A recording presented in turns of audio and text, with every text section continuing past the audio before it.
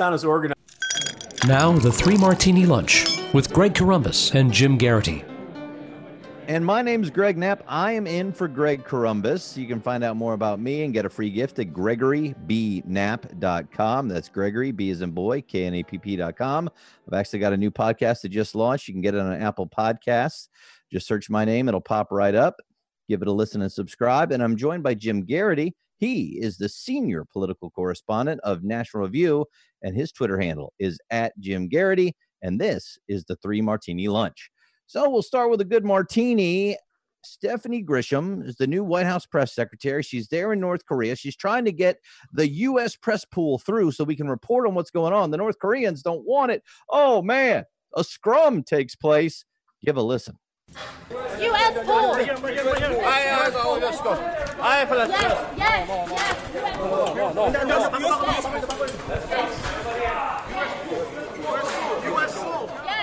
What do you think, Jim? So first of all, for everyone listening to that audio, if you get a chance to go look for the video of this, do so, because it's not as organized as it sounds. It actually sounds even worse than that. It clearly sounds like the North Korean security personnel were not going to allow the U.S. press pool to go through there. Usually you can't have every reporter who's traveling with the president get to be in the room for small rooms when they're doing these one-on-one sorts of things. So you kind of designate 2 or 3 people. Usually it's like one cameraman, one print reporter, and sometimes one radio reporter who get to be in the room, collect it, and then all of their video and audio and information goes back to everybody else. That's what makes it a pool. And for some reason, the North Koreans did not want them to go through there. And it's fascinating. Stephanie Grisham is not a terribly big woman. Trying to hold a little aisle opens for these reporters to come through. So it's kind of a surreal, chaotic scene at the DMZ there. But this is getting Stephanie Grisham some high praise from the likes of Eric Wemple of the Washington Post and other folks who have not always been big fans of the administration, certainly have few nice things to say about Sarah Huckabee Sanders. And look, this is the job of the White House press secretary. This is to ensure on these international trips you're going to be dealing with hostile states that don't believe in freedom of the press and who simply aren't used to having reporters having access to these sorts of things. But it is a matter of U.S. policy that when there's a public event with the U.S. president, part of the White House press corps, the pool reporters get to go in there. So good for this, a rare situation in which, this administration and Trump calling him enemy of the people and all that stuff. Look, here she is fighting for access, fighting to make sure that this does get covered. Obviously, considering the importance of the visuals of this meeting, I'm sure she and the rest of the administration very much wanted the pictures and coverage of this to get out. But look, she got bruised apparently from that exchange, and so a little bit of kudos to her, and to say hopefully just recognize that for all of the occasional heated rhetoric that this administration does from time to time, stand up for access to reporters when they need it. And I loved, and I don't know if you could hear it in that clip, what I saw was when she kind of body checked the North Koreans to open this little lane, she was going, go, go, go. It was like it was a military maneuver, right? Very much. It looks like, every White House press secretary usually has some sort of exciting opportunities to await them after they leave government service. I think Grisham may have some hockey contracts in her future. She really checked that guy into the boards pretty tough. So. That was pretty good stuff. Absolutely. All right. So that was martini number 1. And Jim has a sponsor for us. So if you're carrying revolving debt, that means you're not paying off your credit card every month, and you could be paying thousands of dollars in interest every year that you don't have to. That's why there's Lending Club. With Lending Club, you can consolidate your debt or pay off your credit cards with one fixed monthly payment. Since 2007, Lending Club has helped millions of people regain control of their finances with affordable fixed-rate personal loans. No trips to a bank, no high-interest credit cards. Just go to lendingclub.com, tell them about yourself and how much you want to borrow. You pick the terms that are right for you, and if you're approved, your loan will be automatically deposited into your bank account in as little as a few days. Lending Club is the #1 peer-to-peer lending platform with more than $35 billion in loans issued. So go to lendingclub.com/martini. That's MARTINI. I really do hope you know how to spell martini by this point.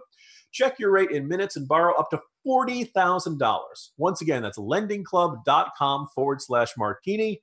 All loans are made by WebBank, member FDIC, equal housing lender. There you go. So you might need a martini before you call them, but hopefully afterwards you won't. That's how that works. All right. So martini number 2, we got a bad one here. We saw this was coming. Iran announced it. They are now saying, yep, we told you 10 days ago we were going to do this, and we are now surpassing the limits for enriched uranium that was in the Iran uranium deal. So is this something really unexpected? No. But who's going to stop them from just continuing to increase this, Jim? What happens next? Yeah, this is, as you said, this is a one that we kind of had was coming down the pike, was very likely. Look, I've been a longstanding critic of the Iran deal. It did not include enough verification tools, enough verification processes. Explicitly said that there would be no international inspections of Iranian military sites. Now, here's the thing: if you want to develop a nuclear weapon in secret, and the rules say we're not allowed to look in this area, that's exactly where you're going to put all of your secret nuclear weapons development. But once the U.S. said, the Trump administration came in, announced they were withdrawing from the Iran deal, there was a possibility that they were going to go down this path, and the Iranian regime was going to say, oh, okay, all right, fine. If you guys are backing out, we're going to back out. We're going to do whatever we want. And now they've done this. And what's very clear is, look, we're trying to get as many sanctions on this regime as possible. You put as much pressure on Tehran, you get them back to the negotiating table, and then maybe you can negotiate a deal that actually has a robust inspection regime instead of one that says, okay, we're going to take your word that you're not developing a nuclear weapon, and we promise to not look over there. And oh, by the way, Iran has had plenty of secret nuclear facilities they've been building over the various years. Now, you can tell the Iranians are very much using the carrot and the stick. They're saying that this move is reversible. But if Europe doesn't take necessary action to uphold the other side of the deal, we will continue to reduce our commitment to the agreement. This is from the Islamic Republic News Agency. So basically, at the time, we're trying to get more European countries to put more sanctions on Iran. Iran is basically saying, hey, you put more sanctions on us, we're going to enrich more uranium. Again, if Iran is so quick to go to this tool, I think it indicates just how determined they are to have these stockpiles of uranium that can be used in nuclear weapons. Their goal is to have a nuclear weapon and then use it as leverage over the rest of the region. It's going to be a very tough choice for Europe, but my fear is that they will knuckle under, not embrace greater sanctions, and try to give more trade deals to help Iran's economy so the pressure on the regime is lessened. Wait a second. The Europeans caving in? No. Yeah. What are the odds of that? No, Jim, I think you nailed it when you're saying they were always doing this. That was the problem. One of the main problems with the deal. There was no way to make sure they weren't doing this. They've always cheated on these deals. It's just like with North Korea. We tried deals with North Korea. We'll give you oil. We'll give you food. We'll help this. We'll help that. And they were always cheating on the deal from day one. So Democrats now are saying, well, this only happened because Trump pulled out of the deal. Where was the evidence they weren't doing this before we pulled out of the deal? And where's the evidence they won't continue to do it no matter what Europe does? Because they saw what happened with North Korea. You get the bomb, you get negotiating power, and you get leverage. Yeah, I mean, in the end, it comes down to who is. Nobody wants a war. Nobody wants a conflict. Although some might argue we are in a low level or secret war on the level of sabotage and other things that are happening in the region, the shooting down of the U.S. surveillance drone, things like that. Basically, this comes down to who wants it more. And in the case of the Europeans, their top priority is avoiding conflict. Well, when that is your top priority, you will all find yourself making concessions over and over again because you're more frightened of them than they are of you. Exactly. Bad negotiating on the part of the Europeans, I suspect, but seems to be very deep in their mindset these days. All right, so let's move on to the crazy martini. We got one left. And this started in, I guess, really the public's view of this, Jim, with the debate last Thursday night when Kamala Harris and Joe Biden got into that famous little back and forth on the idea of busing to desegregate schools. Now, it had been percolating for a few weeks before when Joe Biden was talking about some of the segregationists that he worked with on the Democratic side, and it got everybody talking. But then after that, now we've got Elizabeth Warren talking about busing, and Bernie Sanders are talking about whether we should bus or not. We're talking about now busing. What's going on, Jim? Yesterday, Kamala Harris was asked, she was at a pride parade in San Francisco, and she was asked, what is your position on busing, and what do you think the federal government role should be? She said, I support busing. Listen, the schools of America are as segregated, if not more segregated today than I was in elementary school. I very much would dispute that. But we need to put every effort, including busing, into play to desegregate the schools. And why is desegregation important? Well, she goes into a bit about that. That's one small piece of the very big piece. And the questioner then asked, what is the role of the federal government? She says the federal government historically has a role to play in ensuring equality in America. She basically is indicating she supports the federal government forcing busing of school children in order to ensure sufficient integration and ensure sufficient diversity in schools. Now, this is all taking place with a remarkable oblivious as to why busing was very unpopular back in the 1970s. You could say, oh, this was a matter of a reflection of the racist attitudes at the time.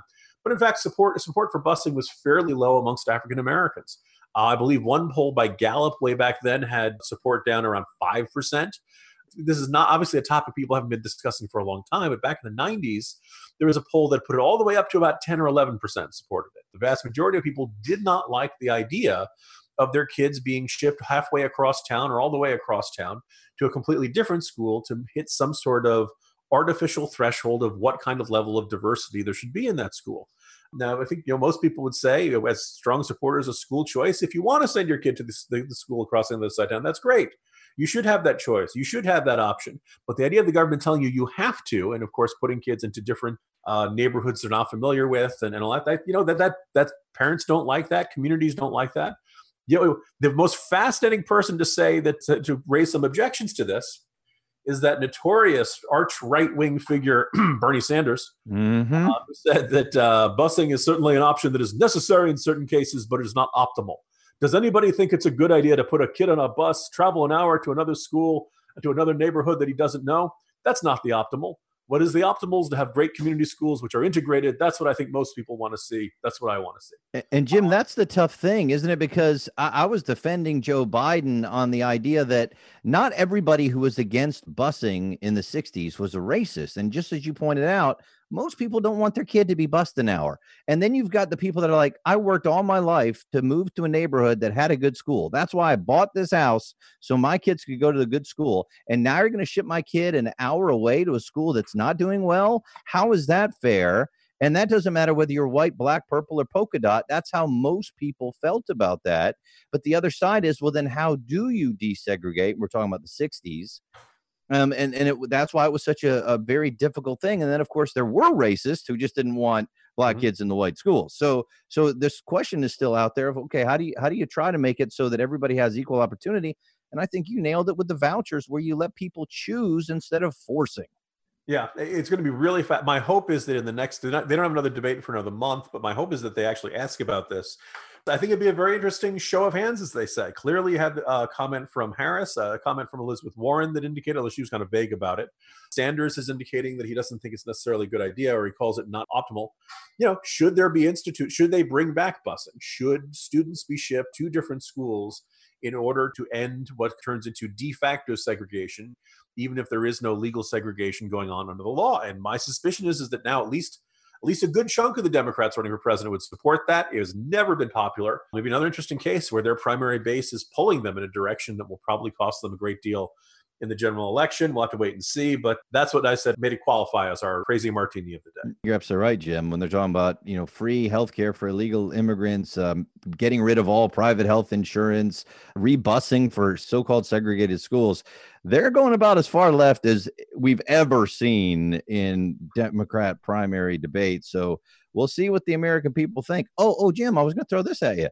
So as they're talking about how this is so horrible that supposedly we're resegregating K through 12, we've got colleges where they're voluntarily segregating, saying we need a dorm for people of color. We need a student union just for people of color.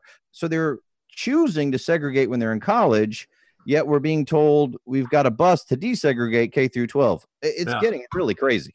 This is the sort of issue where if the Democratic nominee does support this position, it's very easy to picture Trump just devouring the opponent on this issue. Because even if they'd said, like, you could even make an argument to say, well, if a community believes that busing kids across school is needed to generate better, education outcomes for everybody, if down the road some other town decides to do that, I believe in local control, and it'd be all right. If you guys really think this is what's best for your community, you guys go ahead and do it. But that's not what the Democrats are talking about.